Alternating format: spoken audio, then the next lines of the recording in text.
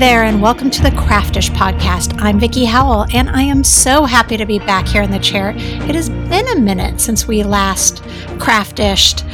During our hiatus off, I worked with a team to fundraise, produce, debut, and promote my show, The Knit Show with Vicki Howell. So if you happen to be a knitter or crocheter, check that out on YouTube. I've also written another book, which you'll hear more about as we get closer to the publishing, and I started a new business, which I'll tell you about later as well. So it's been busy, but I'm was really missing doing one of the things that I love best, which is having conversations with creative people and really finding out their origin stories and their journeys and really what makes them tick. So thrilled to be back here for season 3. This episode is brought to you by Penguin Random House Audio, offering hands-free inspiration while you're making your next handmade thing. And I mean, really, who doesn't love a good book, right? But, life gets in the way. We don't always have time to sort of snuggle in and buckle down and read a book traditionally. Or if you're like me, you fall asleep after reading, 3 pages at the end of the night when you do have that time. We do, however, often as makers have time to listen. So, right now, Penguin Random House Audio is offering a free download of Ivy and Inky the Butterfly. Ivy and Inky the Butterfly by Johanna Bosford. She has woven together a magical tale around her gorgeous illustrations. So it's kind of both an audio and artistic experience. It's a fantastic adventure for colorers, or is it colorists? Not sure what we're calling them these days. And also readers, or in this case, listeners of all ages. So all you need to do is go to tryaudiobooks.com/crafter to download it and check out all of their other great titles as well. I've also teamed up with Penguin Random House Audio to bring you a new crafter segment at the end of the show. So stay tuned for that. First, though, this week on the show, I chat with one of my favorite authors in my absolute favorite genre of fiction, psychological thrillers, Lisa Unger. She has a new book out, Under My Skin, which, since this interview, as I do with all of Lisa's books, I devoured. You should definitely check it out. She also has a bunch of her older books recorded, totally coincidentally, on Penguin Random House Audio's site as well. So you can check that out on Try Audiobooks as well. That was completely serendipitous, though. I tracked her down because, like I said, I'm a huge fan. And so I was, thrilled to talk to her about a bunch of different things. We talked about the creative process of writing, events in our lives that shape our paths, parenthood, and what I personally consider a trifecta of topical awesome: abnormal psychology, criminology, and parapsychology. So buckle up and let's dive right in. Lisa Unger, thank you so much for coming on to Craftish. Thank you for having me. Well, first off, on a personal note, really the only time that I'm not working is in those cherished few minutes before I fall asleep every night and I read a psychological thriller. And so first of all, I wanted to say thank you for contributing to my, mental health. It's really my only downtime. I'm so happy I can do that for you. I want to dive right in, maybe with a little of your own personal history. Most of your books, almost all of your books, have 3 common themes in them. There's crime or criminology, mental health as it pertains to fear and trauma. Yeah. And then there's always, not always, but often a metaphysical and paranormal aspect. And some of them there are, yeah, that's true. So I wanted to look back, not arguably 2 out of 3 of those themes don't necessarily align with your degree in social research. So I wanted to go back a little bit further. I think we're about the same age, give or take. Yeah. And I wanted to know I wanted to go back to as a child, what were you interested in? Are there any do you have any sort of personal connections to any of these themes? And that could be anything from being a fan of, Dreamscape and Firestarter movies to, I don't know, having a cop as a cousin, anything, just a little bit of history.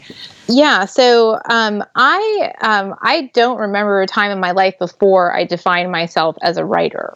So I have always thought of myself this way. And then, of course, before that, obviously I was a reader. All writers are readers first, usually, you find.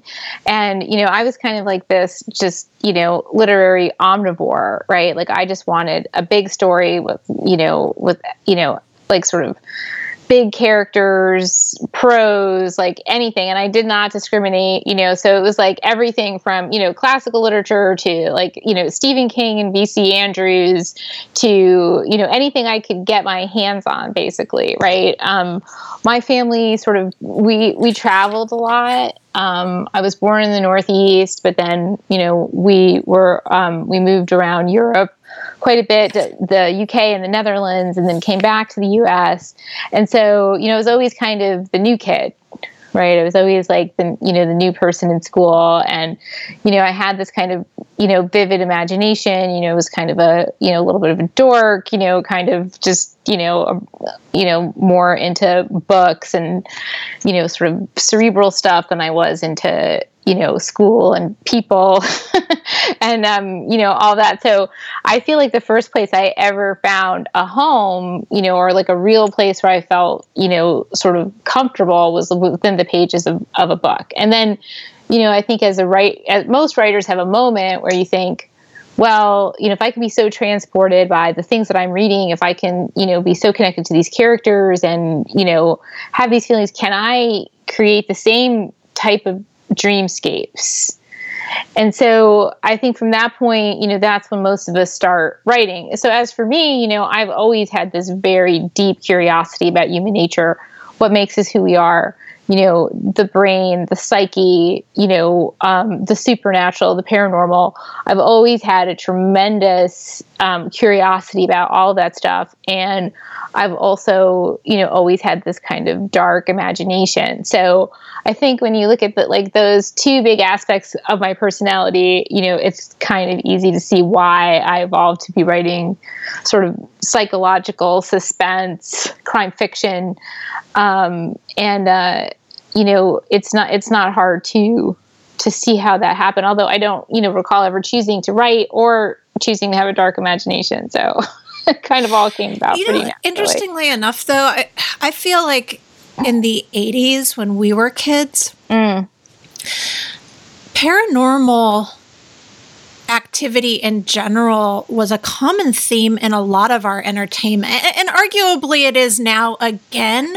Yeah. But not as much in kids. I mean, I guess Firestarter is rated R, so it wasn't really a kid's movie, but it was Drew Barrymore as this, powerful child who could set fires. And I remember in this, I was a little bit of a weird kid. I wanted to be a parapsychologist, but but it wasn't that weird for us to sort of like lay in bed and think about, could I close that door with my mind?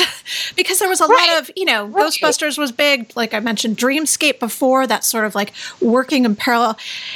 It almost seemed like it was ingrained in the zeitgeist of just that era. No, I totally agree with that. Because, and I do think that, it was very much a part of our sort of vernacular, popular fiction, television, whatnot. And I don't think it's ever gone away. My fascination with the paranormal, and Firestarter is a really good example of that, is that, for example, in my books that feature the town, The Hollows, which is a fictional town, and there's a couple of psychics that are big parts of those stories. But, I explore that area, only, I shouldn't say only, but as, sort of a, it's sort of a Jungian exploration of what is paranormal, right?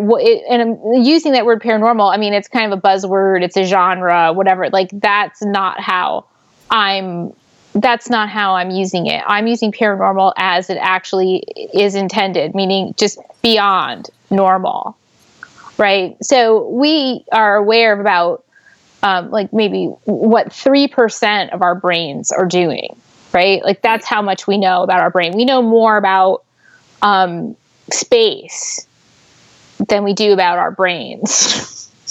And so as I see it, there are more questions than answers regarding what we're, as human beings, actually capable of. And so that's kind of how I explore it, as opposed to like, not that there's anything wrong with certainly there's plenty of great sort of paranormal fiction, vampires and witches and all of that, which is all great. And again, definitely something that was like part of our pop culture vernacular as, children of the 80s. Right. But like the way I explore it is more like I think there are more questions than the answers. And all of my books are about exploring the questions that I have about people. And that's just one of them. That's so fascinating, because I don't know that I've ever considered vampire and witch stories as paranormal. I've always considered paranormal what we can do past what is right. Well, that's the actual definition of the word, but it becomes a genre. I mean, when you talk about paranormal fiction, you could be talking about vampires or witches, or you could be talking about time travel romance, or you could be talking about whatever. Like, so using that word paranormal becomes like sort of a buzzword in the industry for like, what is the book? Oh, it's a paranormal. For better or for worse for you? Oh, I don't think for either. I mean, I think, like I say, sort of all my life, I've just been this kind of literary omnivore. Like, I don't discriminate by genre. Like, I know a lot of people do, but I don't. I think there are great people writing in every, single area of fiction. And you can find an amazing story, beautiful prose, big characters, in pretty much any place you're looking, right? So I don't have that. But I think that when people use a word to categorize something and then don't delve any deeper, they say, oh, well, I don't like paranormal. Well, yeah, okay, but do you even know what you're talking about? Like that, that's the question I'm asking. So it's not like what I take issue with is when somebody just kind of like dismisses an entire sort of idea because they've adhered to that, concept of what they think it is, as opposed to saying, oh, what do you mean when you say paranormal? Yeah. And I think that maybe what often isn't considered is the blurred lines between quote unquote paranormal, mental illness, and quantum physics. Right. Exactly. Yes. And really what that comes back to is, to your point, is that we just don't know. Like our little baby brains can't don't know anything. We can't grasp. This is just sort of a sidebar, but I have a teenage son who, when he was 9, was diagnosed with pediatric epilepsy, and he's since thankfully grown out of it. But it was really during that period of time, the epilepsy years, that it really underlined the fact that nobody knows about the brain. That even these neurologists I was talking to, they could only see so far with their machines. They only knew what what data was telling them, which goes back to how much we don't know, about what we're capable of.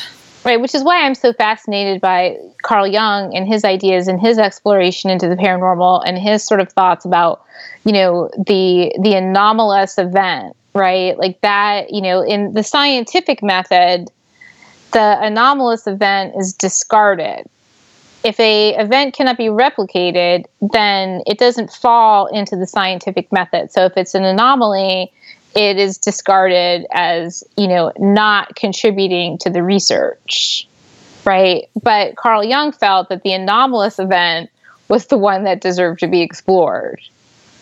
And so that's why I continue to sort of, I mean, and his work is, obviously it's a lifetime of reading and, thinking, and, you can only scratch the surface. At least I can only scratch the surface of many of his thoughts and ideas, because they're so layered and deep. And he had, such a connection to the idea of the paranormal, which is, what led him to sort of separate from Freud, later in his career, and, try to, want to isolate himself so that he could, sort of explore those ideas. But I mean, that's where, those are the things that, sort of obsess me and continue to feed my fiction. What's interesting is that actually sort of is semi-linear to some of the advancement in criminology since there. I don't know if you're familiar. Oh, of course you are. You're a crime writer with the Ted Kaczynski story.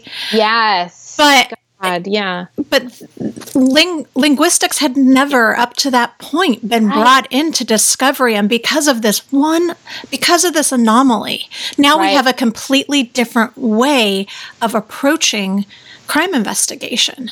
Yeah, absolutely. I mean, and that's kind of an interesting thing too. Is just that I think what's great about sort of how things are evolving is the intersection of disciplines that previously, did not intersect. So at one point, you couldn't intersect neurology and psychology.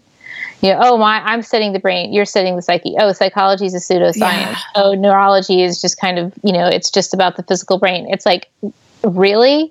I mean, you don't see that it's all, connected. But that's our brains not being able to function with the bigger picture. With the bigger picture. So, and then also for that element, the neurology, psychology, to start to intersect with criminal investigation, everything is advanced by these intersections. Everything you learn something about everything by intersecting them. And the Ted Kaczynski case, of course, is, a perfect example of that, where all of a sudden there's this, forensic linguistics, which previously, didn't exist. But I mean, how much of a fingerprint is how we use language? I mean, how much does it tell us about ourselves and each other?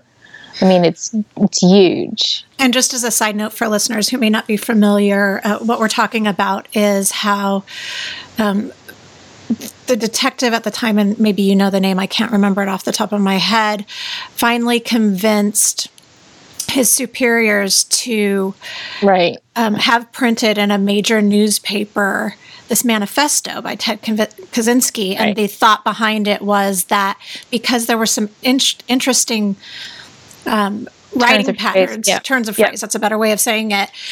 The hope was that somebody would recognize it. And to make a very long story short, it worked. And it changed the field permanently. Right. And as a writer, I mean, it makes perfect sense because, you're constantly, the writer is first and foremost an observer. So you're constantly taking in information, details, and, the way people speak, the words they use, their inflection, their, the way they combine phrases, all of that. I mean, it's something as a writer that you're always listening for and always sort of absorbing because, you're going to draw on that when you're, connecting with character and writing dialogue because, so much about a character is revealed in what they, what he says or what she says. So, I mean, for a writer, that it's like, of course you would do this because of course, whoever is in his inner circle is going to recognize that particular style of rant and the words that he uses because they'll be particular to him. Do you have any, and you don't have to answer this, but do you have any personal connection to trauma-induced mental health issues? It's a topic that's covered in many of your books. Yeah, I actually, I have some connection to trauma. Certainly not, anything that was related to me specifically, but when I was a girl, when I was 15 years old, a girl I knew, a girl in my school, was abducted and murdered. And it was a horrific event, a terrible, terrible tragedy. And, something that I think changed, as it did a lot of the young people that lived in that town. It changed me. It changed the way I saw the world. Before that, I thought it was one thing. After that, I thought it was, I realized it was another. And I feel like, in many ways that kind of formed me, like in terms of trying to understand how something like that could happen. And so it definitely changed how I thought about things. Has she made an appearance in any form in any of your books? Well, so, over the years, as a writer, of course, you wind up metabolizing your life and the things that happen to you on the page. And over the years, certain aspects of it try to find its way out. And nothing ever resolved itself. This is prior to actually publishing. Nothing ever resolved itself into anything larger. There's some partials. And then when I started writing Fragile, which is the first book that features my fictional town, The Hollows, when I first started writing that book, because of the way I write, usually there's a germ and then there's some research and then there are voices, and I start following these voices through the narrative, right? So I don't have an outline. I don't know what's going to happen day to day. I don't know who's going to show up or what they're going to do. I definitely don't know how it's going to end. And because of the way I write, I was like about 25% into that book before I realized, oh, this is it. Mm-hmm. This is how it comes forward. And it was almost like I needed to have written 8 novels. I needed to be older. I needed to be a wife and a mother before I was in a position to address what was my part to bring forward. This is not, just to be clear, not a retelling of what happened by any means. And I never wanted to do a book like that. I never wanted to exploit, the pain that people endured. Obviously her family, has suffered more than anyone needs to suffer in this lifetime. So certainly nothing I do is ever going to contribute to that. But there was a piece for me that belonged to me that I needed to put onto the page. And, it's in that book. So that's the book where some of it came forward. How old was your own daughter at the time when you wrote that book? Let's see. She must have been about 5 or 6. Has she hit that 15 age yet? No, she's 12. She's 12. Yeah. Interesting. At what point, so in that book, you bring in a character, Jones Cooper, who is the law enforcement character. And in your books, the law enforcement characters seem to be sort of the frame around the total artwork. Mm-hmm. They tend to just sort of be the thing that holds everything together, but not necessarily the focal point. Right. We speak a little bit. We've spoken a bit about sort of the mental health aspect and the metaphysical aspect. Let's talk a little bit about the criminology aspect of your novels now. Yeah. What? Go ahead. No, go ahead. You finish. What place in your books, what role do your law enforcement characters play? That's a good question. I mean, I don't really ever think of them as law enforcement characters is the thing, right? Like they're just people, right? So they that might be their particular role. Like Jones Cooper, for example, that's just what he does. But just using him as an example, when he turned up in Fragile, I didn't think very much of him. I just thought he was the husband. He kind of showed up and I thought, well, he's interesting because he, he's just like the guy you call. And, he's like that kind of very practical, solid, guy on your street who you might call to say, oh, I think I left the stove on. Or, he's like, the cop, he's like sort of somebody that people look to be the hero and yet, he's deeply flawed, in ways that, only he knows.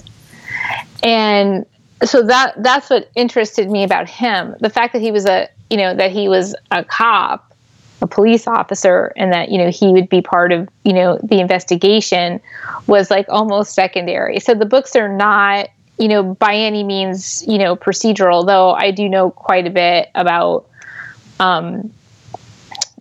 law enforcement and criminality. It's not, those are not, the books are not those kind of books. Everybody is a person first and then their role second. So it's never like, okay, here's we're following the investigation of the crime, and we're, drawing in those police procedural details, even though they're secondary. It's not the driving force of the narrative. The driving force of the narrative for every book is, the character. They're very character driven. All plot for me flows from character. Since you mentioned procedural, will you speak a little bit to the intersection of creativity of being a fiction writer and of sort of logistics and frame that are really crucial to writing when it comes to, you have to, sometimes you're talking about medical terms, you're often talking about psychological terms, and then, of course, the criminology. Right. Well, I mean, you can never know too much, right? That's for sure. So research is extremely important if you want to write from a place of like primary knowledge, right? Obviously, I'm not a psychologist. I'm not a law enforcement person. I'm not a lawyer. I'm not a doctor.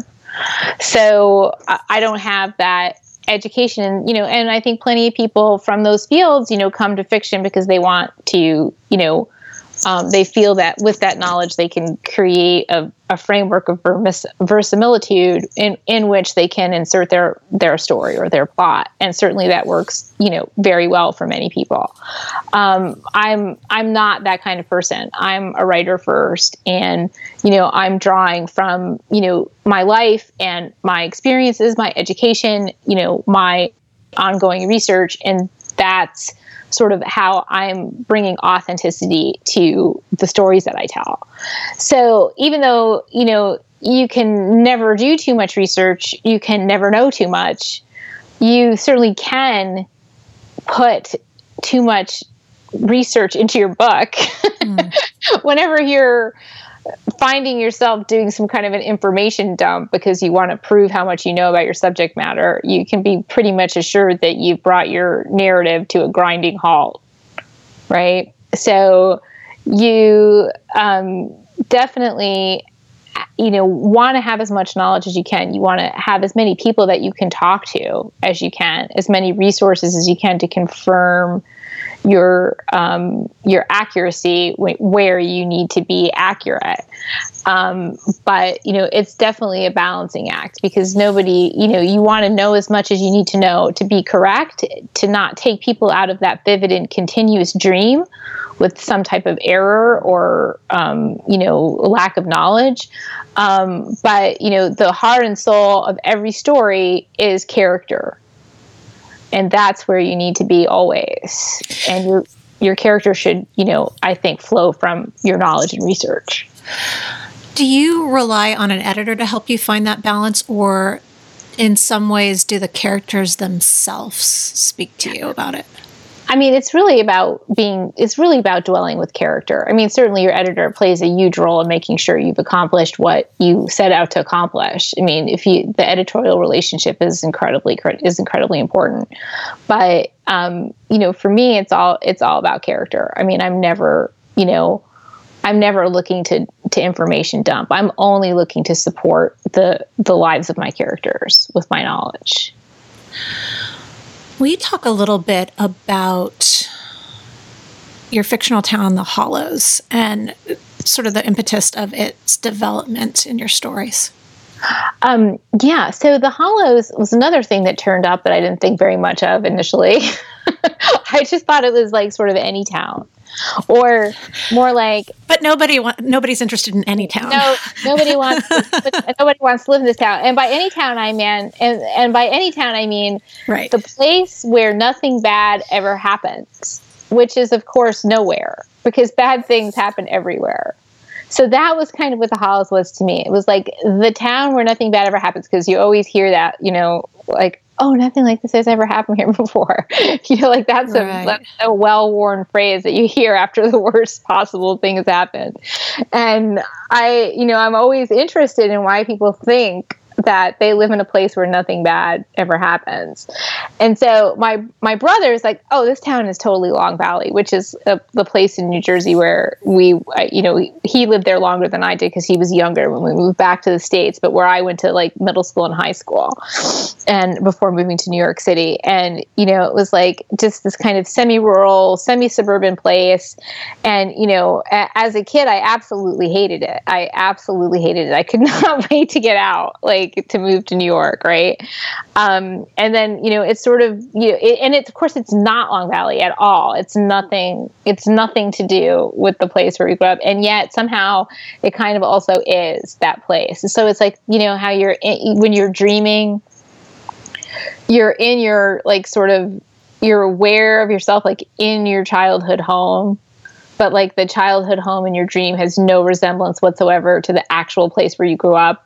So it's kind of like that type, it occupies that type of space in my imagination.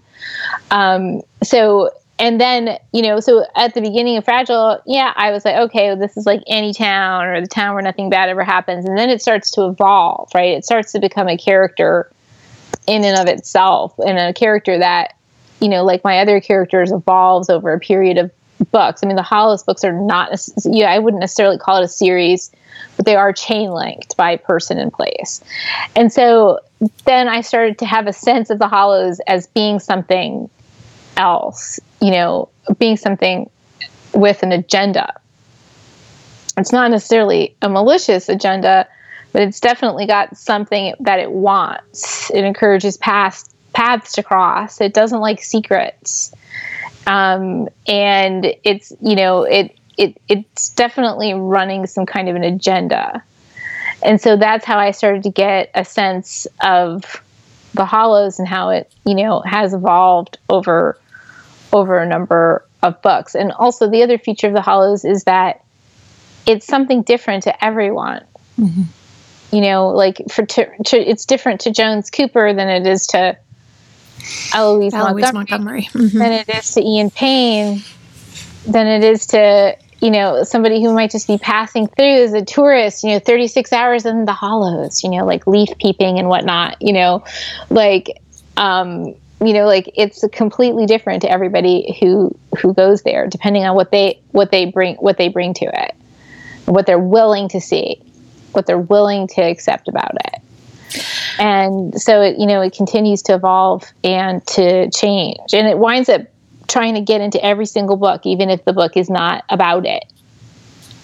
Right? Like it keeps trying to get into everything. Right. It's become a character. Since you brought up Eloise Montgomery, probably my favorite of your books is Ink and Bone, and of which she was a central character. And where I am in your current book, which I want to talk about in a second, Under My Skin, there was just a reference to her as well. And I would love to hear about her development. So just so our listeners know, this is an older woman.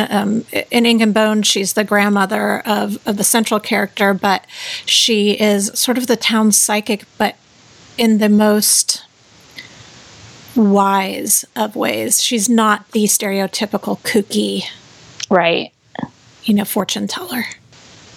Right.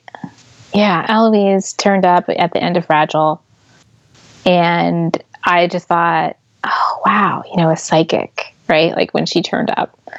And I was really disappointed that she has a pivotal role, but not a bigger role to play at the end of Fragile. I was like, oh man, because I thought, well, even if she's a fraud, that's still interesting, right. Like the person who pretends to be psychic or who thinks they're psychic and they aren't.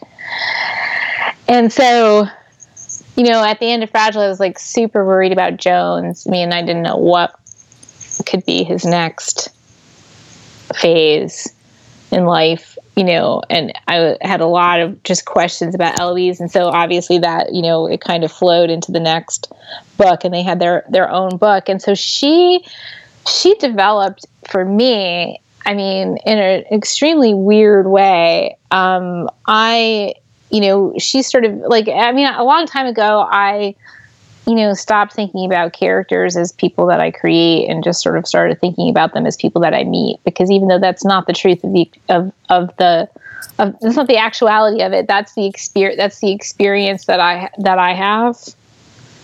And, you know, so she sort of started to reveal herself in layers in terms of how she came to her powers, what her experience is like. You know, she's a very, you know, she's like you say, she's a very grounded person. I mean, she's not. Crumb.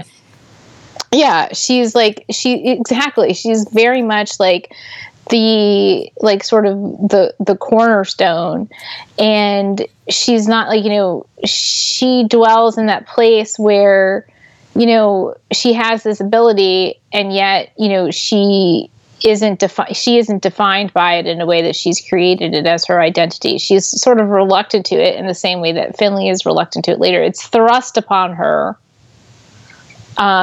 It's thrust upon her in the most horrific of ways, and she accepts it as, you know, something that she's been called upon to do, and her journey with it is intense, you know, and towards the end, you know, it's taking her towards, you know, as we move towards Ink and Bone, she's given too much of herself to it. She's given away too much. And so she's, you know, so obviously she evolved over a period of books. She pops into certain places when she's needed. And then she has a novella that's all about her. So there's a novella called The Whispering Hollows, which is actually, those 3 short stories that are really a novella, or a novella that's really 3 short stories, depending on how you look at it. And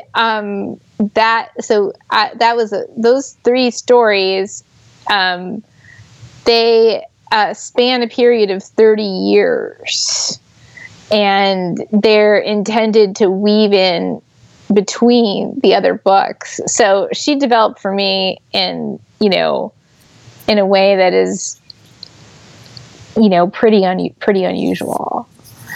And so, I mean, I've just been basically finding her in pieces over, you know, the last several years. Is there anyone in your life that she resembles or has characteristics of? I think that the closest thing that I could come to for germ for Eloise Montgomery is the psychic John Edwards. Really?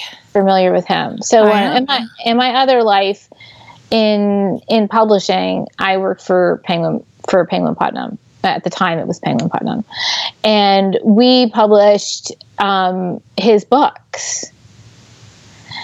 And I had an opportunity to meet him. I didn't work with him, you know, as a publicist. My boss worked with him, and but I got to meet him a couple of times, and I wasn't read by him, but people in the office were read by him, and you know, he was very obviously tapped into something beyond. You know, I mean, it's just clear. Yeah, and yet, you know, he's like just this guy from Long Island. You know, he had a deli. Did he really? Yeah. And he was like this normal guy that you hung out with. And he was very he had this very centered, knowing energy. And he was just very pleasant to be with. And it was just, to me, this, you know, it was just this like tremendous, it had this tremendous impact where I thought, wow, and that's where I started to be really interested in the idea of the normal and the paranormal dwelling side by side, which is a very key element of Eloise's life. This is what I love about these.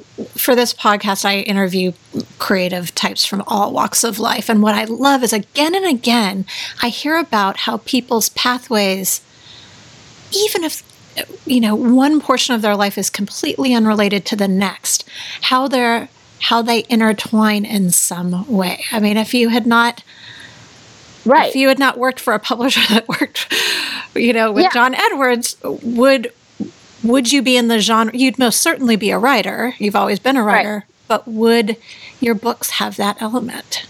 Yeah, I don't know. That's the magic of it, right? That's if you're living authentically and writing authentically, then of course, your whole life is fodder for what comes next. And these little seeds, these germs, they plant, and you don't know when they're going to evolve on the page. And we're talking about, I don't even know, 10 years, 15 years before, between having worked with him and then had that, have Eloise sort of become part of my work. Right. But there was 25 years between, give or take, what happened in your childhood and for her to surface. So exactly right. Yeah. They germinate. It's when you're ready, when it's ready, it evolves. And that's part of the magic of it. That's part of the union of the conscious and the subconscious. I've had in my Amazon cart for about 2 years, and I don't remember which book of yours, and I don't remember where. It might have been in just your author's notes. I've had The Inner World of Trauma, Archetypal Defenses of Personal because it's an epic work. It is. Because that's like such my jam. And I've never just clicked on it because I was like, I don't know. Am I really going to read this textbook? And it's $45. Do I really? But I can't bring myself to take it away. You need to get it. I'm giving you permission to buy it and read it. Yeah. Because it really changed the way I thought about mental illness, trauma, and the psyche. Well, and that's what I want to talk about is how much, that is a monster of a book. How much of your process really does involve that intense of it's a lifetime of reading. So it's not necessarily specifically for, there's this character. Rarely even. Like every once in a while I'll run into the stone wall of my own ignorance and have to figure something out. But mainly that's like the wellspring. You know what I mean? Like it's like, my knowledge, my experience, my education, my reading, these are the things that are informing the fiction. It's not, I have this idea for a plot and a character. Let me go figure out how to make that work. That is not the way it works for me. So that book, there's so many, I'm just constantly reading that type of thing. But that book is really special. It's brilliantly written. That's the first thing about it. And the second thing about it is that he just has such a unique perspective on certain things. And, there's a ton of, very vivid, case studies.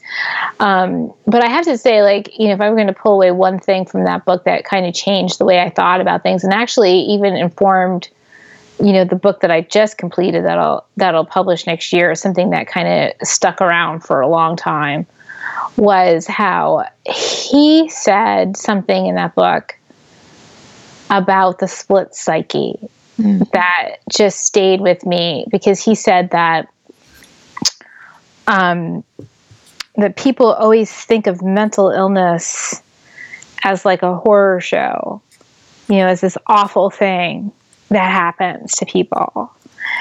And that, in fact, when the psyche splits in extreme trauma, it has done so in order to survive.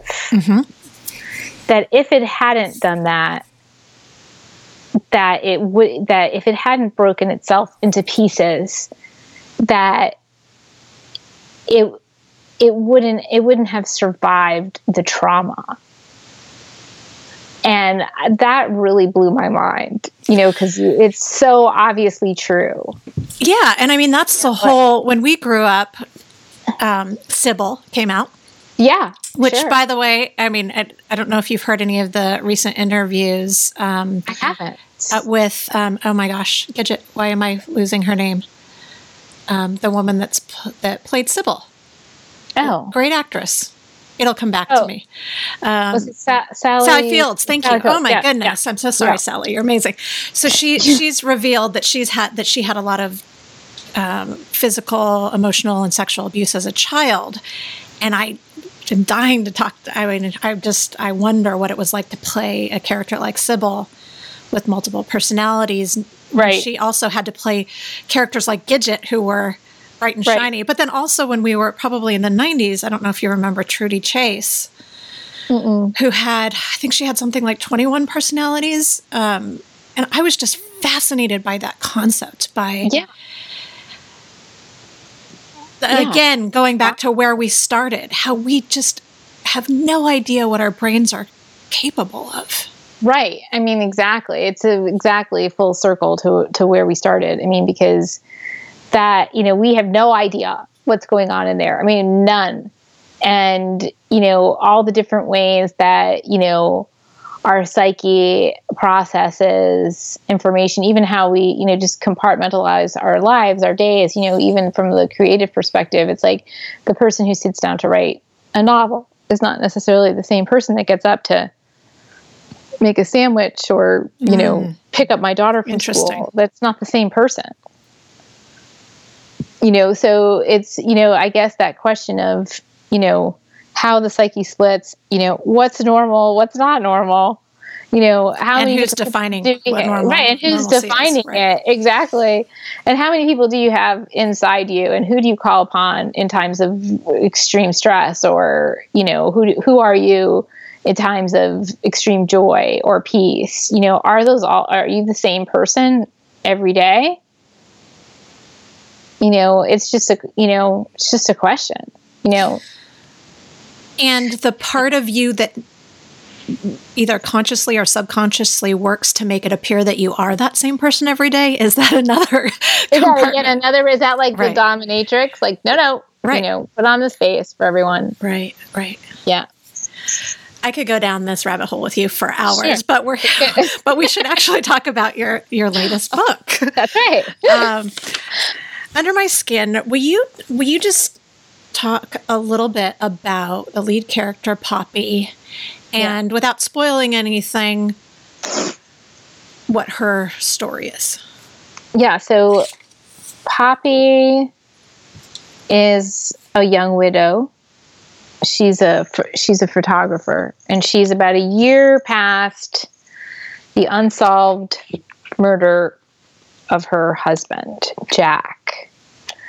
And she's in a bad place. After his death, she suffered a psychotic break, and she's sleep deprived, and she's messing with the dosage on her prescribed sleep medication. Additionally, she's taking mystery pills from her friend Layla, who says, "Don't worry about it. This will take the edge off. Everybody's medicating all the time just to get through the day." And so she's in a pretty bad place, and she starts to, when her nightmares start to sort of kick up a notch, due to her extreme trauma and her, lack of sleep, they start sort of, for lack of a better way to put it, leaking into her waking life. and her sort of very fragile grip on reality starts to slip until the point where she can no longer tell the difference between her reality, her dreams, and what might be her memories. There's a point in the book where, well, it's many points in the book, but where you talk a little bit about that nether place. The hypnagogia. Yes. Yeah. And you talk about the hypnagogic state, and this is just a side note because I do want to talk about that. Are you watching Haunted Hill House on Netflix? No, I haven't started. Is it amazing? Oh my God. I cannot wait. Yeah. But it's different, but they also bring up, they bring up sleep paralysis, and it's a whole through line of this whole story. And within the same 2 days, I'm reading your novel, bringing it up, and this is playing out before my eyes. And I was like, what is the universe telling me? Like, what do I need to know? Like, it's amazing. But we because I think that often, especially in our society, I feel like sleep isn't taken all that seriously. Oh yeah, I know. And especially as Americans, that's another thing. You thinking that you need, you saying that you need rest is almost seen as a weakness in our country. Okay, that's so true. and you play with how serious a lack of sleep, and especially trauma-induced lack of sleep is. Will you speak a little bit? Well, first tell our listeners what being in a hypnagogic state is, and then speak a little to sort of the breadth of it. Yeah. So, I mean, I started, so did we talk about the Carl Jung quote that was like sort of the seed for this book? We didn't talk about the quote. No. So it was between the dreams of day and night, there is not so great a difference. And this quote or thought or whatever just kind of bounced around my head for a long time, maybe years. Like, what does he mean by that? The dreams of day and night. And so it started me like, sort of, I've been interested in the past, but it started me sort of in earnest, like sort of thinking about sleep and dreams. And I started sort of, doing a little research, digging in, like trying to understand a little bit more about, sleep, which again, something we know very, very little about, which is amazing. But we do know that we spend an average of 229,000 hours of our lives asleep. We spend a third of our lives sleeping. And that's more time than we spend doing anything else, working, eating, driving, and yet, we're convinced that whatever's happening in the real world is more real than whatever is happening in this dream world. Right. So I was, fascinated by this, and it kind of led me to discover the idea of hypnagogia, which is a liminal state, which is another, sort of liminal states are sort of like the spaces in between things, which are always very fascinating for me, like how it's one thing and then it's another thing. So like this is the doorway between your waking life and your dreaming life. And you may not have heard the word before, but everybody's experienced it. It's that moment where you're just nodding off to sleep and you experience these very vivid dreams of falling, or something leaps out at you from the dark and you wake up suddenly. So like that, I found that sort of super fascinating. This idea that, like that just kind of portal, right, between these two spaces, like that there's the one thing and the other thing and then the space in between, so I spent a lot of time thinking about that and about how the brain does this, it like plays like all these kind of little tricks. Like when it's sleep deprived, it takes these little micro sleeps where parts of it just kind of power down. And the idea that you can just not get enough sleep, and it's like, oh, I'm so sleep deprived, and like you say, like the idea that you need to rest, is like almost like a weakness. Like you couldn't say, oh, I can't be there, I have to rest. People will be like, what are you, 80? Right. And it's like, it's absolutely critical. Like it's food, air, water, sleep. I mean, it's that critical. If you don't sleep, it's deadly. And people don't seem to get that. Like they don't, they seem to take this chunk, this 1/3 of your life utterly and completely for granted. And so that's the place that I was in, sort of this liminal state. And then, there was a couple of other things that sort of fed into it. Obviously, trauma is another place that, once you've become sleep deprived, your perception is altered. Once you've been exposed to extreme trauma and you sort of have PTSD or untreated PTSD, again, it's another place where your perception is altered. Addiction alters our perception of reality. And so I was very interested in exploring, sort of the impact that these sort of demons have on how we perceive the world. I want to end with just a little bit of a sidebar on being a woman in a genre that has historically been dominated by men. Mm. Do you feel now, although that's certainly changing, do you feel like you have a great support amongst fellow authors? I have this like vision of you. I mean, I know that you do speak with Karen Slaughter. I've seen her on your Facebook page, but of you and like Paula Hawkins and, like Gillian Flynn and, Lisa Gardner, like all sort of having these brainstorming sessions. Yeah. It's funny you say that. I mean, I have felt very, throughout my career, very supported and bolstered by, writers, male and female. I feel like, especially within the sort of mystery thriller community, which I don't think actually exists in other writing communities because, I've heard that much from other people, but there's like a tremendous, I've always received a tremendous amount of support from people who, who I greatly admire as writers and as people, male and female. I do have, several very powerful, amazing female writer pals, and, Karen Slaughter, obviously, Lisa Gardner, Tess Gerritsen, Alistair Burke, these people are, usually supportive, and they're also friends. And we do spend a lot of time, obviously over the year, when you've been doing something for so long and you see each other all over the place over the years, those relationships, they become friendships, like in any career. And, so I'm super grateful to,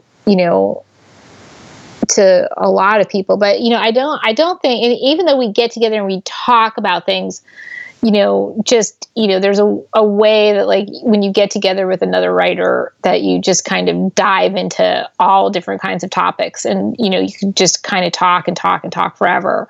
It's not like there's not as much brainstorming about creativity, like creatively, like, oh, what are you working on? What am I working on? Like, there's not as much about that. It's just about everything else, everything that feeds our fiction, everything about the business. So there are these like sort of tremendously dynamic relationships that, we all really do try to bolster each other and support each other and stay connected and be connected. I feel very grateful for the people who have done that, but it's definitely been, equal part male, female, help. I've never felt, even though I know it is a male dominated industry and it certainly, it's a male dominated world. I mean, who are we kidding? But, I've always felt very, very blessed by my support system within the community. How do you, with your own daughter, encourage, nurture, infuse creativity in her life when she sees you, which I mean, and I might be projecting myself onto this, but she sees a mom who's making a living creative, but often that can also be associated with stress. because of deadlines. Sure. So how do you get past, if that is a barrier, to nurture the sort of benefits of having a career that's solely based on your own creation? Well, I think, so my daughter has, she's been a part of my working life in a way that maybe a lot of kids are not part of their parents' working life, because she's always come with me everywhere I go. She's gone on almost every book tour I've been on. Since she was 4 months old. And so she's grown up at conferences and in bookstores, and she's seen all of the sort of, highs and lows of the creative, professional, the writing life. So she's had a front row seat to that. And at the same time, I definitely have try to, as far as the day to day, I very much work around her schedule and always have done since she was a baby. So I think for a long time, she didn't even realize I had a job. Right. And she was just like, and then when she was old enough to kind of start verbalizing stuff, she's like, I want to be a mommy writer when I grow up like you. And I was like, that's amazing. That's exactly what I am. I'm a mommy and I'm a writer. And so, I've really tried to, create that balance of taking her, now that she's older, it's more important for her to be in her schedule than it is for her to be, on the road with me. But, I still try to create a balance for her so that she's not left. And so there's not that many nights when, in a row where I'm away doing stuff. And the day to day, when she comes home, I'm just her mom. That's it. Because there's no other way to do it, because the biggest stresses you'll ever find in your life are the moments where you're trying to intersect two things that don't work together. Like, you cannot answer your email and make a snack for your child. You cannot work on your novel while your kid is sick. Like you have to figure out where those lines are and draw them hard. And, if that means you don't write until, she's asleep for the night, or if that means that, you don't get to do the thing that you thought you were going to do today. Like, that's just how, over the years, I've come to realize that, there have to be these sort of hard demarcation lines between things. And, and that's a discipline. That's a discipline. But, so whatever we have done, she is a wildly free-thinking, ultra fearless, creative spirit. She's an animator, she's an artist, she's a writer, she's a naturalist. She's got all her own stuff going on. And so, because, there's no way to, if you want to be true, there's no way to shield your child from your stress. I mean, everybody has stress. Everybody has work-related stress, right? So you don't want to pretend, you're never going to pretend that there's not stress, and that, that you, and in showing your child that there's stress in the creative writing life, but also, revealing to that child that there are ways to manage it and that there are tremendous blessings to living your life this way, then you're going to just give her the full picture. And as it should be, right? But those lines, for me, the places where I've always been the most stressed is when I've been trying to, do two things at once. And so it was kind of a learning curve for me to figure out, like, you know what? No, you can't do both. You cannot multitask. Not these two huge things. Your creative life and your life as a parent are gigantic, high-level goals. If you want to be the best mom you can be and the best writer that you can be, then those are, super ginormous, totally consuming creative enterprises, and they do not mingle. So you have to compartmentalize. Lisa Unger, mommy, writer, thank you so much. This has been an absolute pleasure. Thank you for a fantastic interview. For more information on Lisa Unger, you can check out her website, for which you can find a link to, along with information on her books, including her latest, Under My Skin, at VickiHowell.com/craftish. All right, now it is time for the aforementioned new segment, courtesy of Penguin Random House Audio. And this is just a little number where I just thought I would share what I'm listening to, what I'm watching while I'm making. And so it can be, literally crafting with needles or pens or brushes in hand, or it can be just, figuratively. A lot of times I'm listening or watching to this stuff while I'm crafting my business. Really these are just the things that are entertaining me right now. So I'm kind of in between TV shows right now. I have watched a couple that I really loved lately, both on Netflix. The first is Maniac, and that is starring Jonah Hill and Emma Stone. It's very quirky. It's sort of like a delightful little trip. It deals a little bit with mental illness, a lot with other dimensions, and it has sort of a Wes Anderson-y feel to it. So if you like a little bit odd and out there, but smartly written and directed and shot, then you should check out Maniac. I also, my husband and I just watched Haunting Hill House on Netflix. If you love creepy, spooky, this is a great watch. I'm also in the middle of watching American Horror Story Apocalypse. I have to say I'm kind of neutral about this one.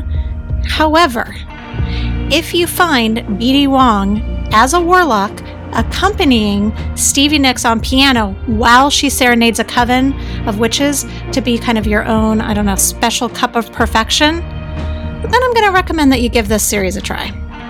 All right, so when I'm not watching something, and as I said, I'm in the middle of kind of a show dry spell because I keep devouring these, I'm often listening to music. What I've been listening to most recently is Courtney Barnett's latest release, Tell Me How You Really Feel. So check that out if you are so inclined. And then, of course, I'm getting my audiobook on. So I tend to get a little obsessed with different podcasts, and I listen to a lot of political stuff. And really lately, and as you've seen from my recommendations for shows, there's been a lot of darker stuff happening. So I really wanted something light to listen to. And let me tell you what this spoonful of sugar that I am listening to right now is a book called The Greatest Love Story Ever Told by the real-life couple Megan Mullally, who is probably most well-known from Will and Grace, and then her husband, Nick Offerman, from Parks and Recreation, but also from every crafter's new favorite show, NBC's Making It, which he co-hosts with Amy Poehler. So this is the story of their almost 20-year-old relationship, which in and of itself is an accomplishment in the entertainment industry, but it's everything that you'd imagine it to be, because they are narrating it themselves, and just the way that they speak to each other and banter is just really delightful. They found a way to talk about their relationship, but also have interwoven their own stories about their combined, 4 decades or so in the entertainment industry.